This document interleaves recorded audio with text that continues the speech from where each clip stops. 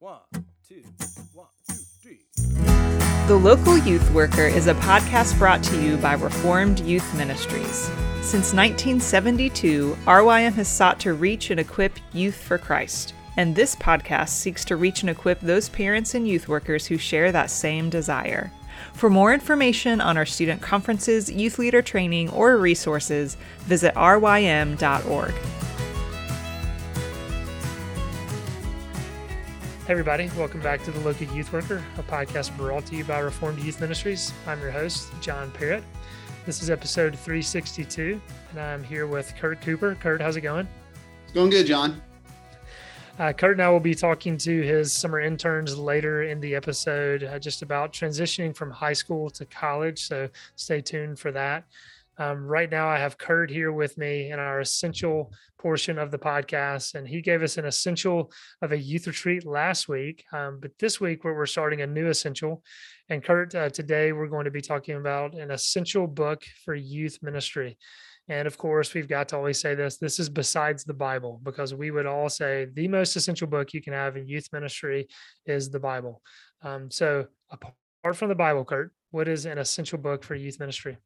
I only read the Bible. It's the only book I will read. I read no other books because I like how you really emphasize that. Hey, people will come after us hardcore. Oh, I'm sure. I'm sure. Those are the people who correct your grammar. Also, it's like you used the wrong your. Okay, they did, but yep. Okay. Anyway. Obviously, we commend that our students read the Bible. We commend the Bible to our students.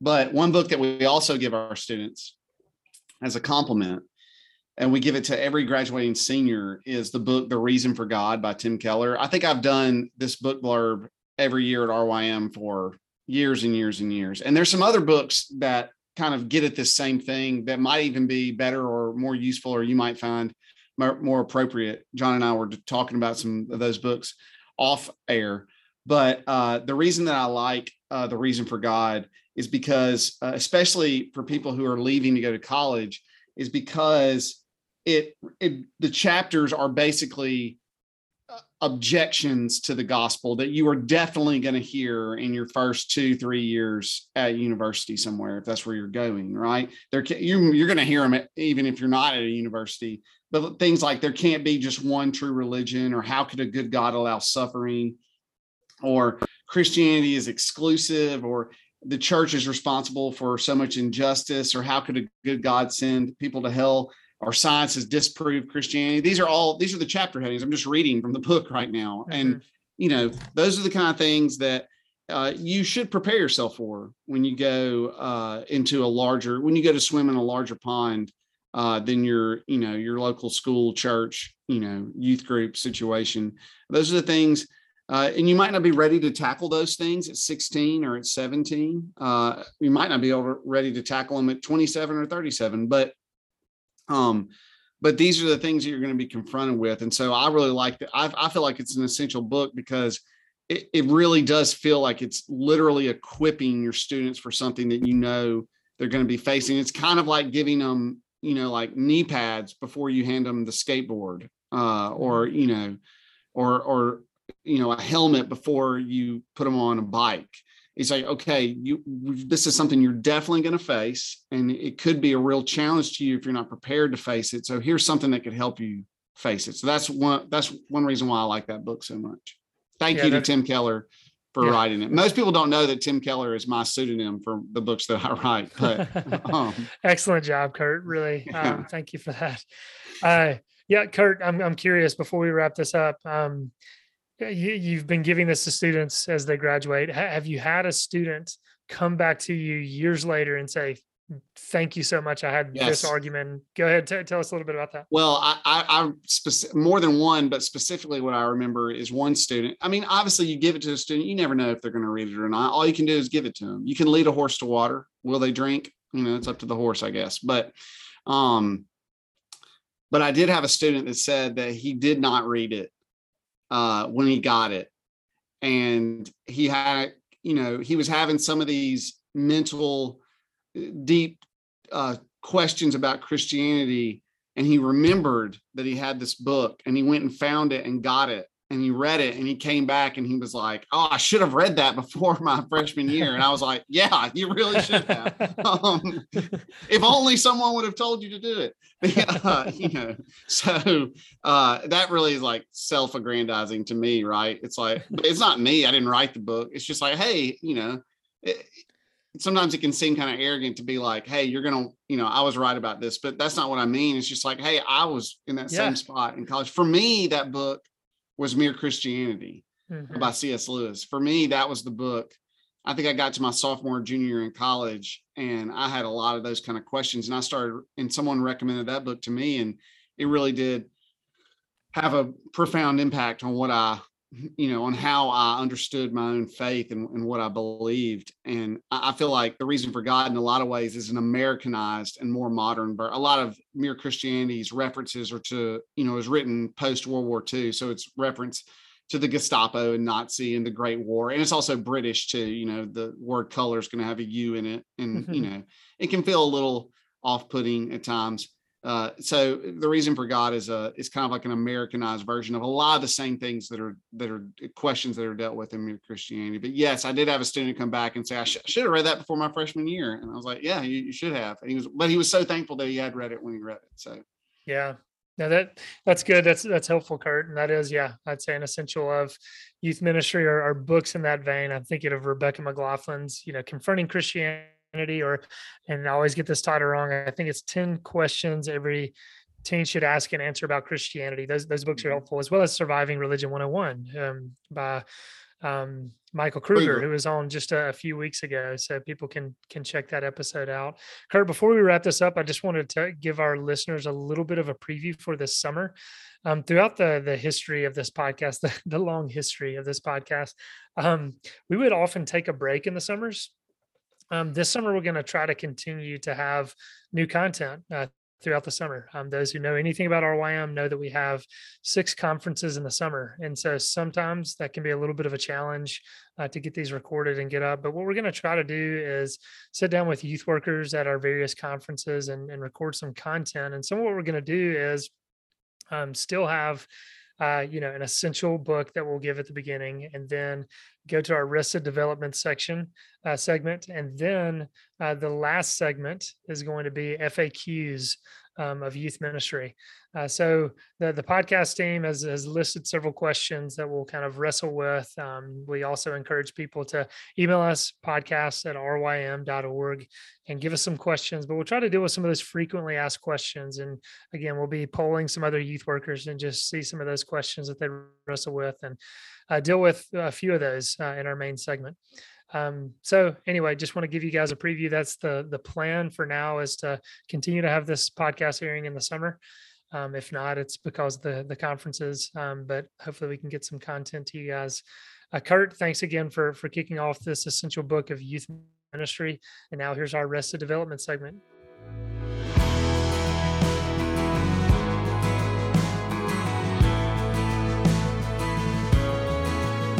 All right, we are back with Dr. Kelly Kapic, author of You're Only Human, How Your Limits Reflect God's Design and Why That's Good News.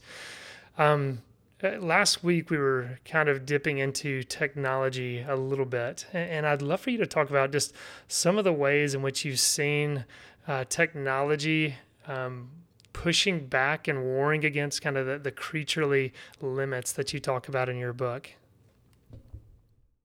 Yeah, I mean, again, and technology is a funny thing, because nowadays when we say technology, almost all of us think computers and cell phones. And the reality is a pencil is technology, right? There's been technology for thousands of years, so it's not a new thing. And technology is meant as a gift from God, right? That humans innovate and create a shovel, and that helps in the labor, right? So one of the things we want with our technological innovations is for them to foster shalom. And shalom at its best is our right communion with God, neighbor, and the earth, right? And so one of the ways we test technological advances or our use of them, something could be good in one case and bad in another, the very same technological innovation, is this fostering communion with God, with neighbor, and with the earth? And so I think cell phone could do, smartphone could do all of those things in certain ways. And it could also be utterly destructive to all of those. Environmentally, that one's easy, but actually we all know relationally, you walk into a restaurant and you'll see families sitting around the table and they're all staring at the phone and you're thinking, this is destroying this relationship. What are you doing? Be present, but also with God, we find being alone with God very difficult. It's too slow. It's not stimulating enough. So I'm interested in trying to think through that. And as I mentioned last time, I think the question of presence actually really helped me. And the surprise, when you're researching and writing, at least for me, I often don't know where I'm going to end up. And one of the joyful surprises for me that I didn't expect is kind of my quote unquote answer to technology and these challenges was actually the fear of the Lord. I realized I think that's the biblical answer, because the fear of the Lord is not primarily about being scared of God or whatever. There are times in scripture when it's very clear the fear of the Lord is this like, whoa, deep nervousness. But I actually think, it's part of the way the scriptures contrast the wise person and the fool. The fool denies in his heart that there's a God. The wise lives in the fear of the Lord. And what that means is they are in constant recognition of God's presence, goodness, and power, right? That kind of thing. We live constantly in light of him. And so I actually think cultivating the fear of the Lord is a way of learning and practicing the very presence of God. It's not that God is getting there more or less, it's our recognition of him. And I think by learning to be present with God, we actually also surprisingly become more able to be present with others. And so I think the fear of the Lord is really a healthy biblical path forward to navigate some of those things. That's really good. I've got to follow up, and then I want Linda to jump in, because something we talked about last week as well is just the problems of silence. And you actually might have just answered this, but why is it so hard, or why do you think it's so hard for us to just sit and to be silent, not to have a device in hand, and just sit and try to be present where we are?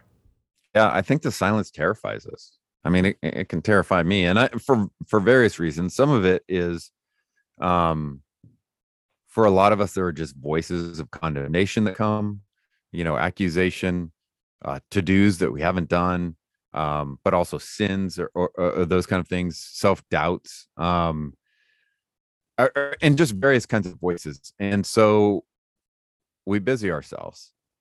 And rather than in the silence, allowing the voices to come, but in that silence is also the way you actually can hear God's benediction. The way you can receive the smiling face of God and receive forgiveness and recognize. So part of what happens is by avoiding silence, it is a way of avoiding self-knowledge. And then we don't tend to have the healthy path of repentance unto life. But silence allows us to both recognize, oh my goodness, look at this. And I give it to God. And I can rest in his forgiveness and grace. But we're skipping that. We're just trying to, maybe that wasn't good, and move on. And I just think silence is a space where we can grow comfortable. We grow in our knowledge of God and knowledge of self. And I just think that's so life-giving. And that then allows us to relate to others in more healthy ways. Yeah. Amen. That is so good. Linda, I'd love for you to jump in. Mm-hmm. Yeah, I mean, I think I find one of the ways that I'm sometimes drawn to technology or to overworking myself or whatever has to do with, I just get so many messages of like, here's all the ways that you can optimize your personal life, optimize the way that you exercise, like get better at the way that you teach in student ministry, get better at relational ministry, get better at the way that you lead your team. And so there's just all this stuff that I'm like, oh, I should get better at it. And I want to get better at it as quickly as I possibly can. Yeah. Mm-hmm. Right.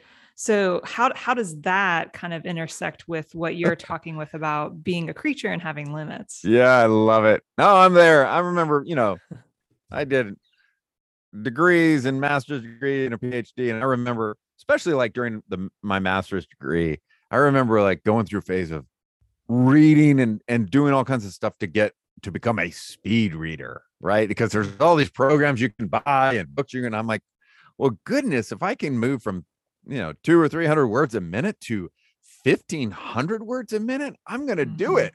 Right. And then you realize that's actually not reading, it's something else, right? And it's part of what's happened is forever we've tried to make robots like humans, but the reality is what we've done is made humans like robots. So there are, people can read quicker or slower than one another, but there's just there are these ranges that are fairly human, and then it turns into something else, right? And that I just use that as a personal example to realize, until I work through that and realize God doesn't think less of me for the slowness of my reading. That's huge. And I guess part of the whole optimization thing, we all love the idea of doing more faster, more efficiently, etc. But we know that the more like a machine you are, the less relationally present we tend to be. And we always tell ourselves, well, I'll be more efficient so that I can then do more of these other relational things. And there's all kinds of studies on this. With every technological innovation just comes new expectations. They'll follow out, things like the vacuum. I'm so glad for vacuums, but all that happened very quickly is new expectations of cleanliness. With the laundry machine, I mean, it's just invention after invention after invention. So all that happens, we think we're going to, quote, save time, unquote. All it does is the irony is it tends to increase expectations and busyness, not slow them down. So it takes incredible courage to not buy into that. And the last thing I'll say on that, because I really like what Linda was saying, is here's the painful question I don't think we tend to address. And that is, what do we actually think God expects of us in any given day and in our life?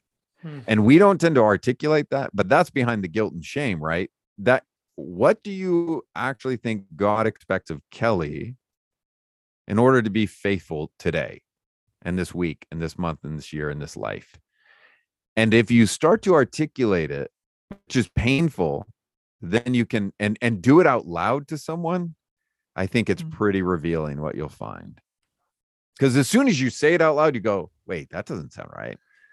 No. Wow. That's really good. And part of me just wants to say, okay, what is the answer to that question?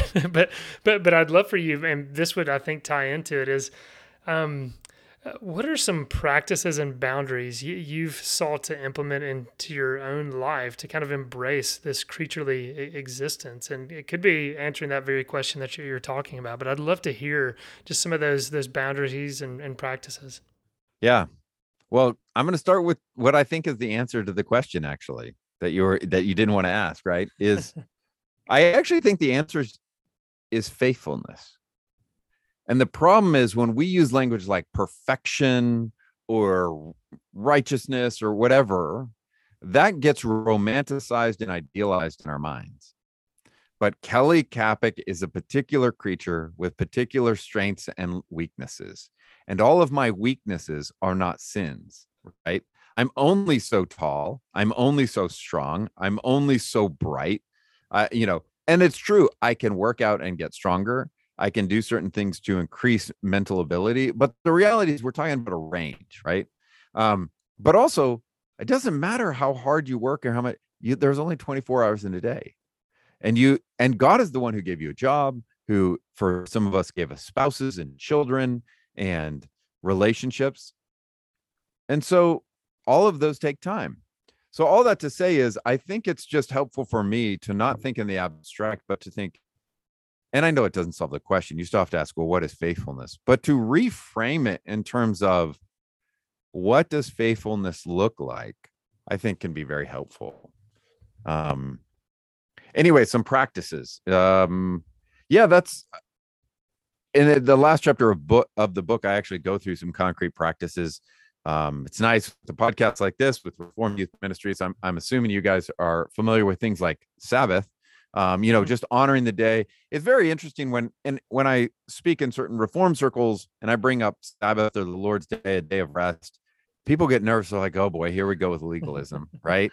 But when I speak in non-Reform circles about, do you know that 1 in 7 you shouldn't have to, you don't need to work, you don't need to, feel like, no, that's too good. And that and everyone doesn't believe me, but here's a test case because I'm a college professor. Students who don't study on Sunday feel guilty, not just to their parents. They think that they're letting God down. That's a sign, wow, right? Where we have just culturally so driven one another that if we're not doing work every day, we feel guilty about it. So I think a 1 in 7 pattern. And if we can avoid the legalism discussions and just move into, let's just start with, this is a day of worship and delight and not feeling guilty, just enjoying a meal with friends and a nap and being in nature and playing and worshiping with others. That's huge. So that's big. It's interesting for me.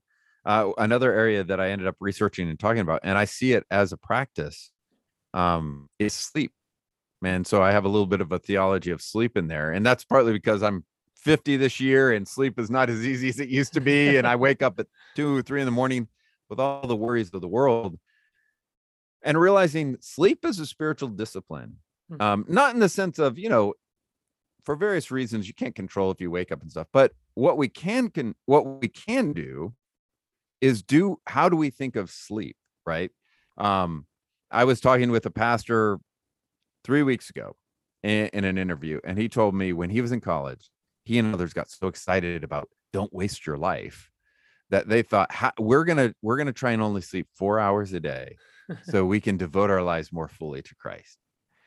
And this guy 20 years later is literally telling me, a year and a half ago, I almost lost my marriage, my ministry, everything. Oh. Because it wasn't that he was still just trying to sleep 4 hours a week, but that mentality of just doing more for Christ and sleep is a sign of weakness, destroyed, right? No. We can, and part of the beauty is we can sleep because God never does, right? Mm-hmm. You can't sleep when you're in war unless there's someone watching your back, right? Christians of all people are people who can sleep because we don't have to hold the world up all the time. So anyways, sleep is a discipline. I talk about the practice of vulnerability. I think the practice of practicing lament and gratitude, both of those are really important. So those would be some of the things I would mention.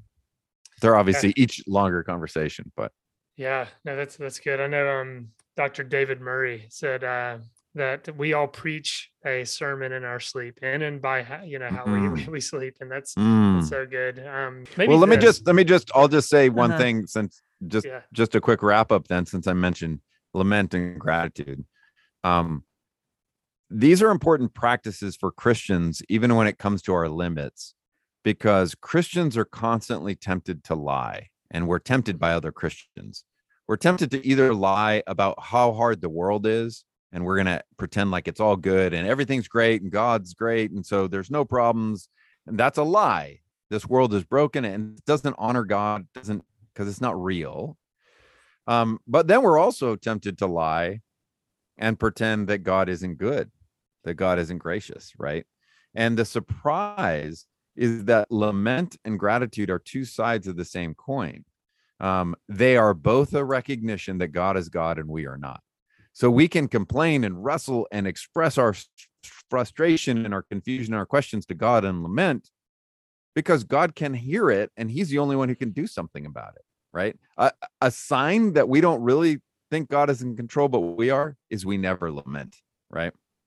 And but then also the flip side is the practice of gratitude is simply the practice of recognizing his James. All good gifts come from above. And we were made to express gratitude, to be grateful, to take delight. And those are actually things you can practice. you can become better at. And they will help. People go, well, how do you cultivate an awareness of God's presence? Well, my simple answer would be practice gratitude and lament throughout your day.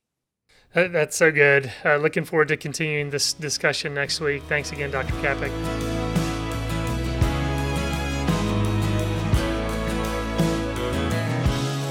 Hey, everybody. I am here with Kurt Cooper. Kurt, how's it going? Hey, John. Good to see you.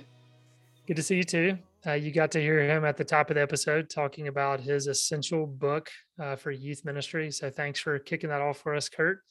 I'm also here with 3 of Kurt's interns, and we're going to talk a little bit about just some of the struggles of transitioning from high school to college, and just kind of talking a little bit about a lot of different things. And Kurt, as I was talking to you pre-recording, I think this might be the record number of people we've had on one podcast episode. I cannot remember if we've had 5 total, 4 guests at the same time. Maybe so. Those of you listening, y'all can point that out somewhere if you can remember that. But I cannot remember. Kurt, I don't know if you remember, because you've been on a lot of these. If you can remember this many. I don't remember having more than 3, so this is exciting. We I mean, might ought to let them. Let's let them big. introduce themselves so we know, so the listeners know who these strangers are who have broken into our podcast. Yes, I was just about to do that. So I'll just kind of go from my screen. Miller, why don't you tell us your name? Not where you're from, because you're all from the same place. But college you're attending and year that you're there. Hey, I'm Miller Williams, and I'm attending the Ole Miss, the University of Mississippi, and I just finished my sophomore year, and I'm going into my junior year. All right, Ivy. Hey y'all, I'm Ivy Bopp, and I go to Mississippi State, and I'm about to be a junior there. All right, and then Coleman. Hello, I'm Coleman Morris. I'm going to Auburn University, and I'm a rising junior. Okay.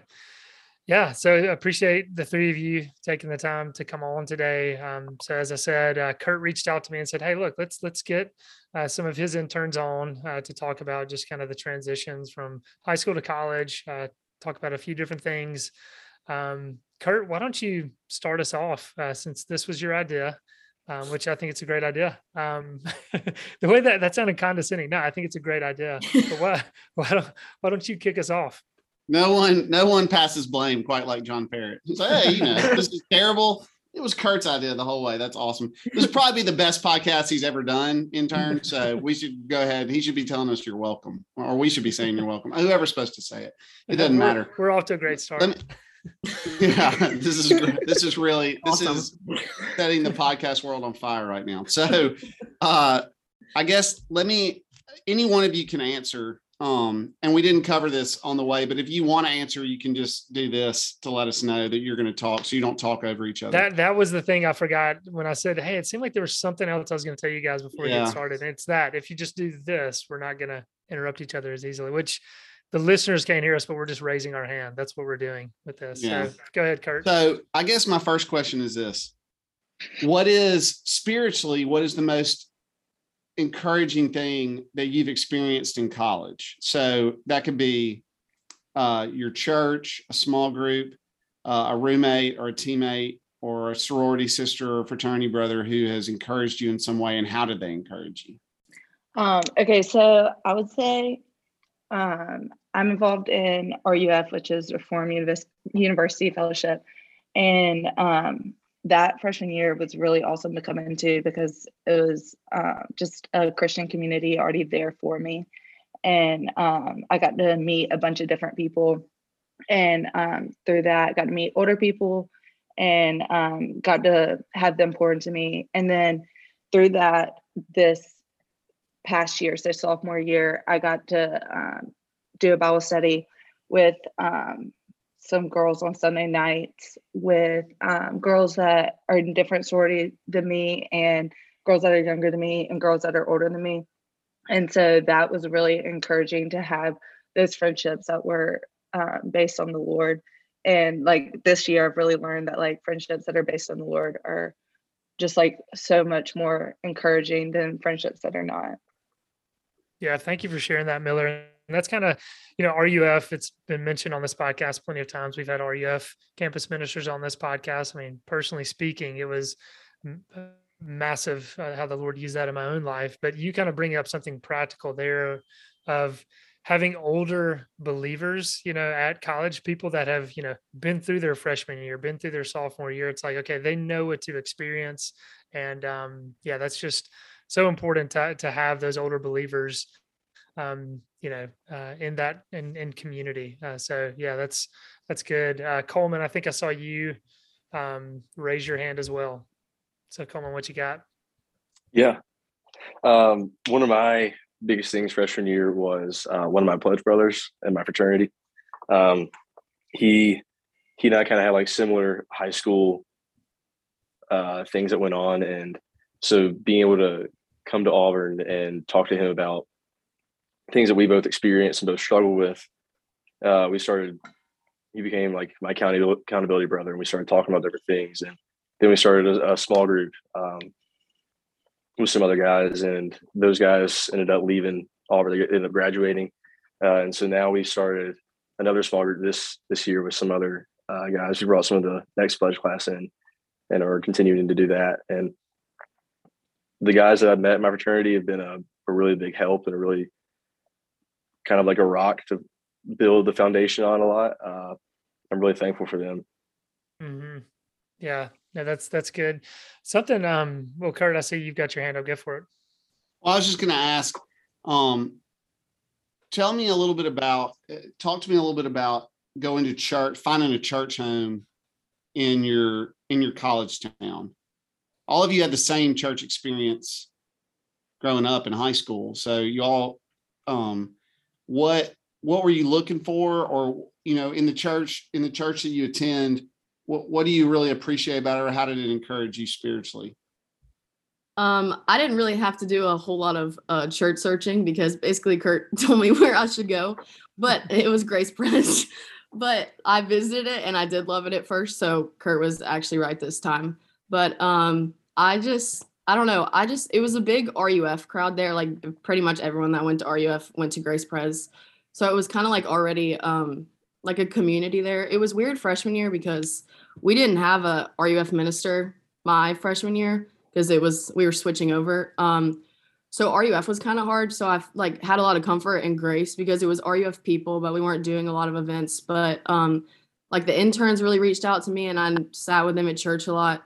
But I will say something that was hard about church right when you get to college is one thing about growing up like in our church in Montgomery, we all had similar upbringing. So like, it was just part of our lives. We just went to church on Sundays with our families. But when you get to college, no one's forcing you to go to church. That's like a decision you make yourself. And that was definitely obviously something that I knew that I wanted to do. I wanted to keep going.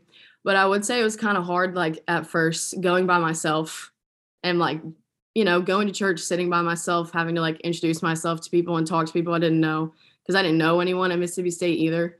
So that's a big challenge for freshman year. But I just would say like, you just really have to put yourself out there, and like, it's okay to go to church by yourself. Like you don't need people to go with, and it gets easier. Mm-hmm. Yeah. Thank you for sharing that, Ivy. I know not too long ago we had Triolo on here, and he was talking about some of the advice he gives his graduating seniors. And he had heard it from somebody else, but he said, go to church that first Sunday that you're there, because if you miss the first Sunday, it just gets easier to miss the next and miss the next. And, to get in the habit of that. Cause I can remember that. I mean, it's like, as you guys are saying this, I'm thinking of, I can remember like the first Sunday where I was off on my own, and it's kind of like I had the decision. I could sleep in if I wanted to. I could, go or not. So yeah, what is let me ask too. Well, go ahead, Kurt. You got something else? Well, no, you asked your question, and then there is something very specific about these students that I think we should talk about. Okay. And I don't want to get us on a rabbit trail, but also because of when these guys graduated, they graduated during the pandemic. They graduated in 2020, and they went to college their first year still in the pandemic, right? And they did a lot of classes on Zoom. I guess y'all's whole fall semester would have been mostly on Zoom and not even in person. So this might take a second for you to think of an answer, but like, how did that change versus maybe your sophomore year when things opened up again? How much differently was that spiritually for you guys? Like or were there some advantages of being in quarantine or being in socially distanced your first year in college? And I guess too, well, go ahead, Coleman. You had your hand up. Go for it. Well, for us, RUF something that I wish I could have gotten involved in my freshman year, but at Auburn it was kind of difficult to get into just because only one set of people could be in person and have to do a rotation. There was just different things going on, and then some of the other churches were still trying to figure out what exactly to do with COVID and all the different things. So it was there definitely was a struggle to get plugged in to places that had to be like regulated by the pandemic, had to abide by either university or just health guidelines. So that was definitely a struggle to figure out and struggle to get into things. And so when things started opening back up, it kind of made myself and others like want to get more involved in things and want to start getting deeper in different activities besides RUF or just the church, just different outreach things. Mm-hmm. With pandemic for us, RUF was a constant that was there since like when I got on campus. They were like, we're going to have freshman Bible study every Monday in the Grove. We're going to have our large groups. Like maybe you'll have to wear masks, but like we're going to have this no matter that there's a pandemic or not, which was really awesome for me coming in because a lot of other events were canceled my freshman year, and like I didn't get to have a lot of the normal quote unquote freshman year. But because of RUF saying we're going to do it no matter what, it was really cool just to be like, well, this is where I'm going to be. And like my friends that I started to meet knew that that's where I was going to be on Wednesday nights. And they were like, well, we don't have anything else we have to do. So like, let's just go. And so that was honestly like a pro for the pandemic for me, because it was a constant and it was scheduled. And I had other people that wanted to go with me because there was nothing else to do. So that was really cool for me, and honestly such a relief, like going into it knowing that I had that on Mondays and Wednesdays and the other things that they did throughout the week. Mm-hmm. Yeah, that's huge. I mean, just thinking back to the pandemic and knowing those things that you could schedule and those things that you could have to kind of look forward to in the midst of it was huge. I want to go back to your senior year, each of your senior years. What did Kurt do well to prepare you for college? I know Kurt's not going to like that question. I don't care. But sincerely, I mean, was there something you look back on and you think of, this was helpful that we did this in youth group and it got me ready for college, or one statement he made, a conversation, anything that comes to mind that kind of prepared you guys for college? Anything? If they say nothing, Kurt, this is going to be really sad. Coleman's got something. I'd say, I think you really built a strong foundation for all of us to stand on, exactly in like what we believe, why we believe it, and just in other things of just songs and worship really taught us like what was good and what really wasn't that good. I remember one time we went to a winter retreat, and the speaker was a little rough. And I remember we get back, and I think it may have been the next Sunday, and we get back and he asked us like, did y'all like the speaker? And the general response was, no, we did not like the speaker. And he said, okay, that's valid, but like, why did you not like the speaker? And I think I was 7th grade, but a lot of the older kids like had legitimate reasons why they didn't enjoy the speaker and why they didn't think that it was the best message. And after that whole conversation, I kind of felt like, sure, you can always not like something, but you have to have a reason why. You have to have like a legitimate backing as to why you like something or don't like something. And so I think Kurt has really taught us the good and the bad and the strong foundation, what it is. That's good. And just having kind of that thoughtful critique. So that's good. Miller, did I see your hand up? Yeah. Go for it. So I agree with Coleman. The foundation really was there going into college, which was awesome. But I also think Kurt does a really good job of building a community with people that are like us and not like us in our youth group, and like bonding us all together. And that's like how I knew what a Christian community was supposed to look like. So going into college, knowing from our youth group and like how Kurt taught us how to love each other and just like love well was really cool and encouraging. That's good. Ivy, did you have anything? No pressure if you don't. I don't want to force it. I want to ask Ivy a question specifically, actually, because I know a little bit. But I appreciate. I'll pay Coleman and Miller extra for coming up with some. Oh, I got something to say now. Hold on. I mean, I'll let Ivy answer however she wants, but I also want to ask her specifically because one thing that Ivy did in the youth group is that of all the students I've had, she's one of the ones who went on mission trips the most. I think all these students went on mission trips with us. But I think Ivy, your first one was in like 7th grade, and you might have gone. I went every year. Yeah. So she went every year. So I was just curious if that had any effect on how you did college in any way, or what you learned from those. Cause I know that was kind of a unique thing about her story. So. I would say, well, the big thing about the signing up for mission trips, I didn't care who was going on the trips. I would always just be like, I'd see the signups and I'd be like, okay, I want to go. Cause after that first time I went on the first one, I knew that that's just how I wanted to spend my spring breaks. Cause that's always when we went. And that was a big thing about college. Like whenever there was a church event or RUF event, I was like, I don't care if my friends are going or not. I'm just going to go and like try to put myself out there more. And I think the mission trips were a big part of that because a lot of people, like, I didn't always have my friends there. Like the only person that I always knew that was going to be there was Kurt. And like, yeah, that was good. And you still went. I mean, that's impressive. I know. But I think that prepared me for that aspect of stuff. Like if someone invites you to something or like a church thing or RUF thing, you don't have to ask who's going because it doesn't matter. Like you can build a relationship with anyone there. And I think that really helped with college.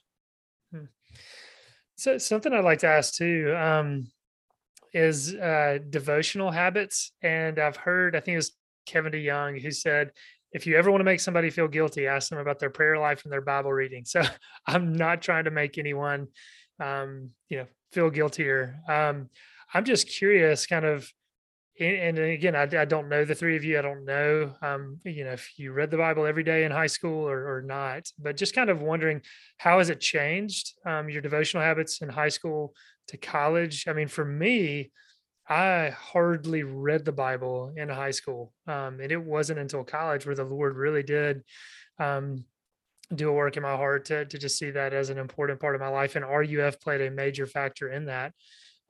So I'm just curious, kind of devotional habits, the impact, good or bad. Just curious if anybody wants to jump in on that. While they're thinking, I'll just say that when I was in college, I got to high school and I got through high school and I thought that I knew a lot about the Bible.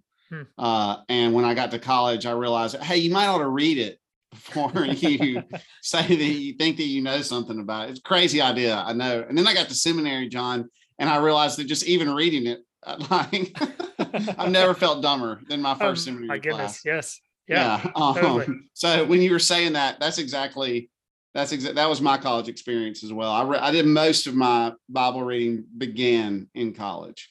Yeah. I thought, Miller, were you going to say something? Yeah. Okay. Well, for me, this goes back to COVID. And in high school, I did my devotion because that's what I was supposed to do. And like my parents told me, that's how you get closer to the Lord. And so I would do it. I just read through it right before I go to bed. I'd close my devotional book, maybe sometimes read the scripture at the bottom.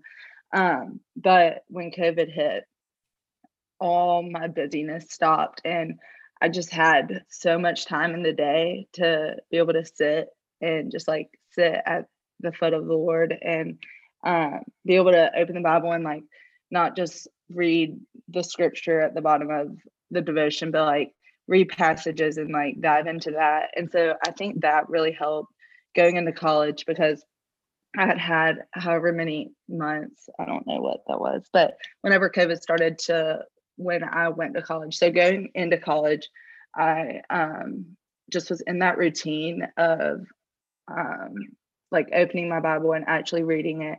And yeah, there were days when I skipped, and I'm thankful for grace on those days. But I could honestly tell on the days when I woke up early and like did my devotion and just sat with the Lord.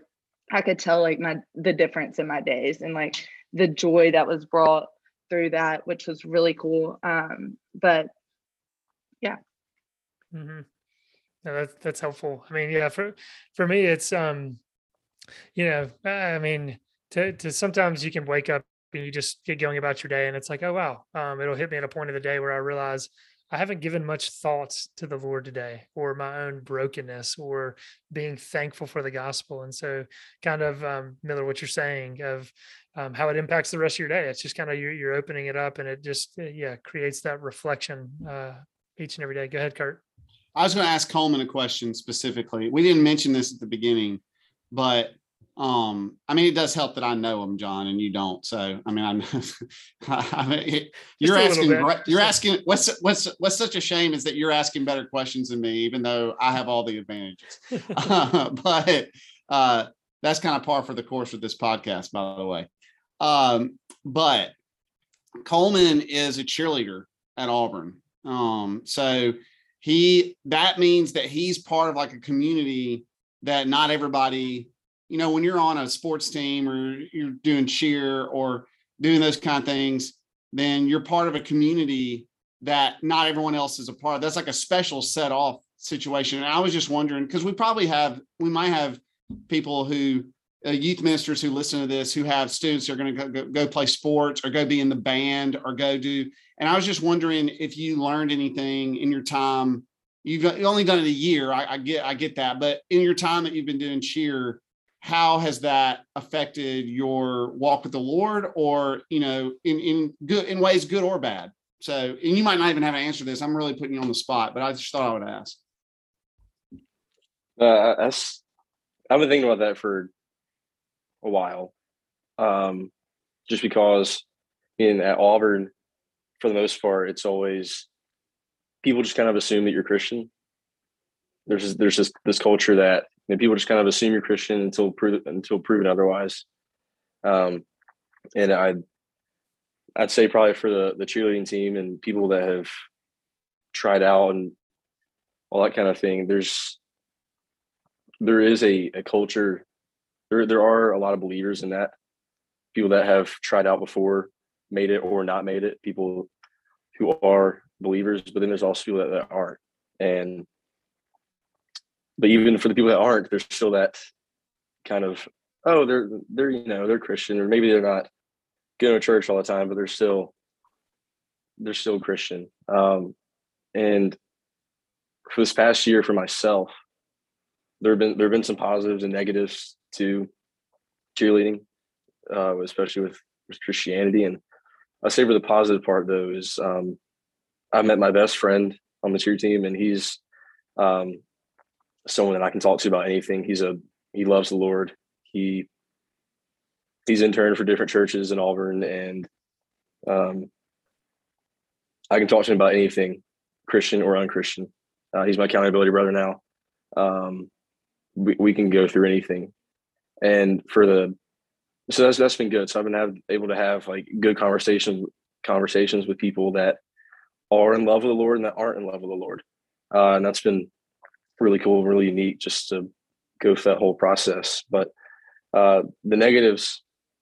Before you get to the negatives, would you say that you have? Do you feel like cheerleading gives you a platform to be able to talk to people in a way that where they listen, where other people might not? Is that? Do you get put into people's lives more easily because you're wearing the uniform and people Is that something that happens? Or Yeah. I mean, I've never been a cheerleader, or been on a sports team that was successful, so I don't know. So I'm just asking, honestly. Yeah, our coach always says, like, you could be someone's first. You could be the reason someone finds out what Auburn is, or you can be the person. You can be the first representation of Auburn to people. And so, of course, like if I'm wearing a uniform and a person's never heard of Auburn University, I'm their first interaction. But also, it can be someone who isn't Christian. And in my interactions with fans or with different people taking pictures, I'm not going to have a deep spiritual conversation with them because we're just in passing. But I do try and let it be known that they're loved, that I try to let the gospel be shown through my interactions with them. And maybe they don't understand it at that certain time, but maybe later down the road, they'll figure out like, oh, like this is why he did that. I think I just think that's so cool because in a lot of ways, that's what being a believer is.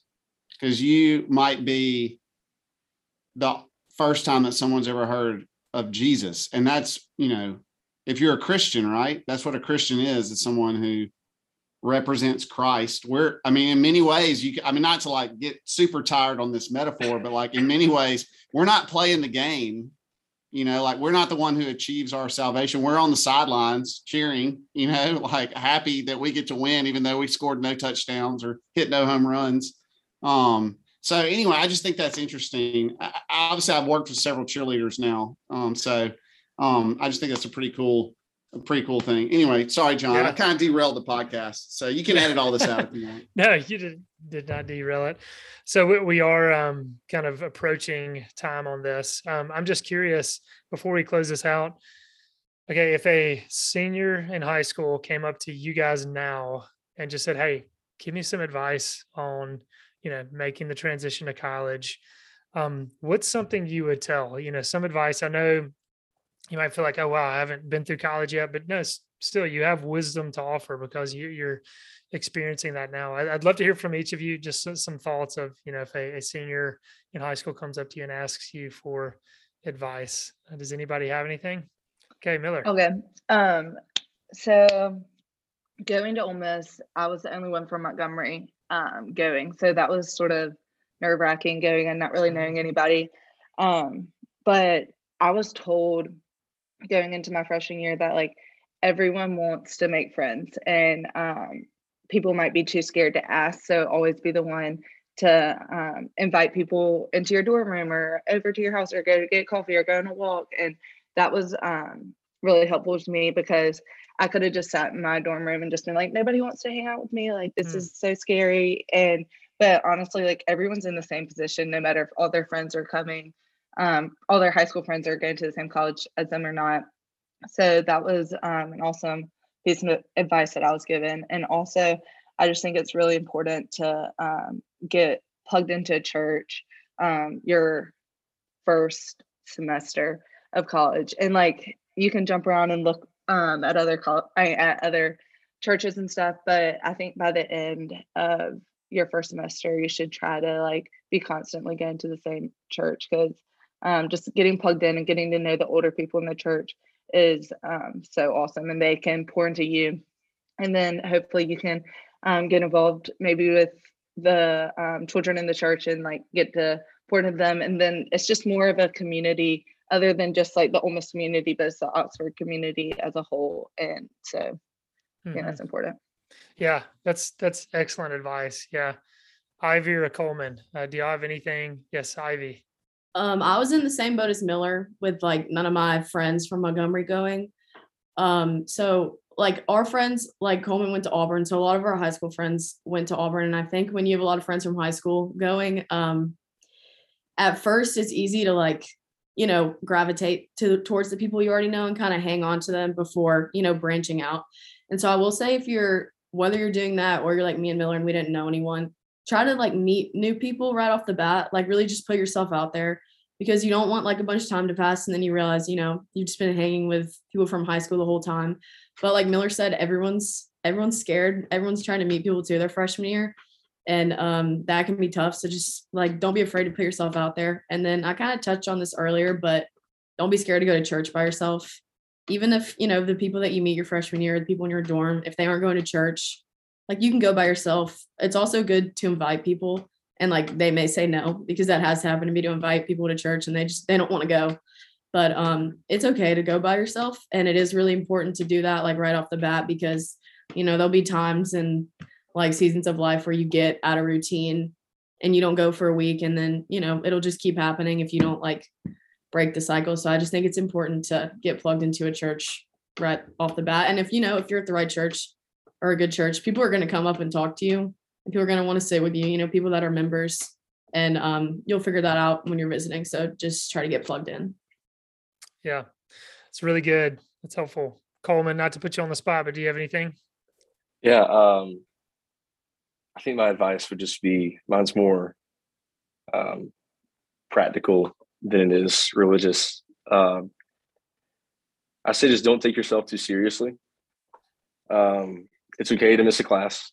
It's okay to not turn in homework. I'm guilty of the first more than the latter, but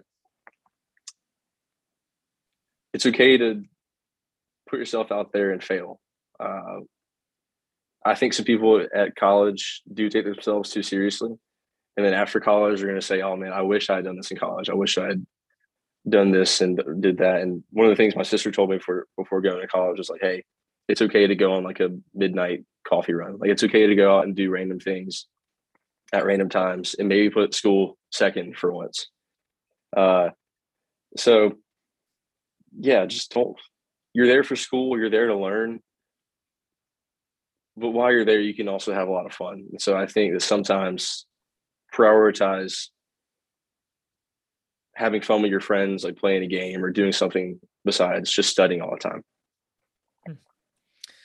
Yeah, that's good. Like you said, I mean, academically, you know, academics are important, but they're not the ultimate thing. And so, yeah, to be able to kind of relax a little bit and just enjoy it, and maybe, yeah, not take things too seriously. That's good.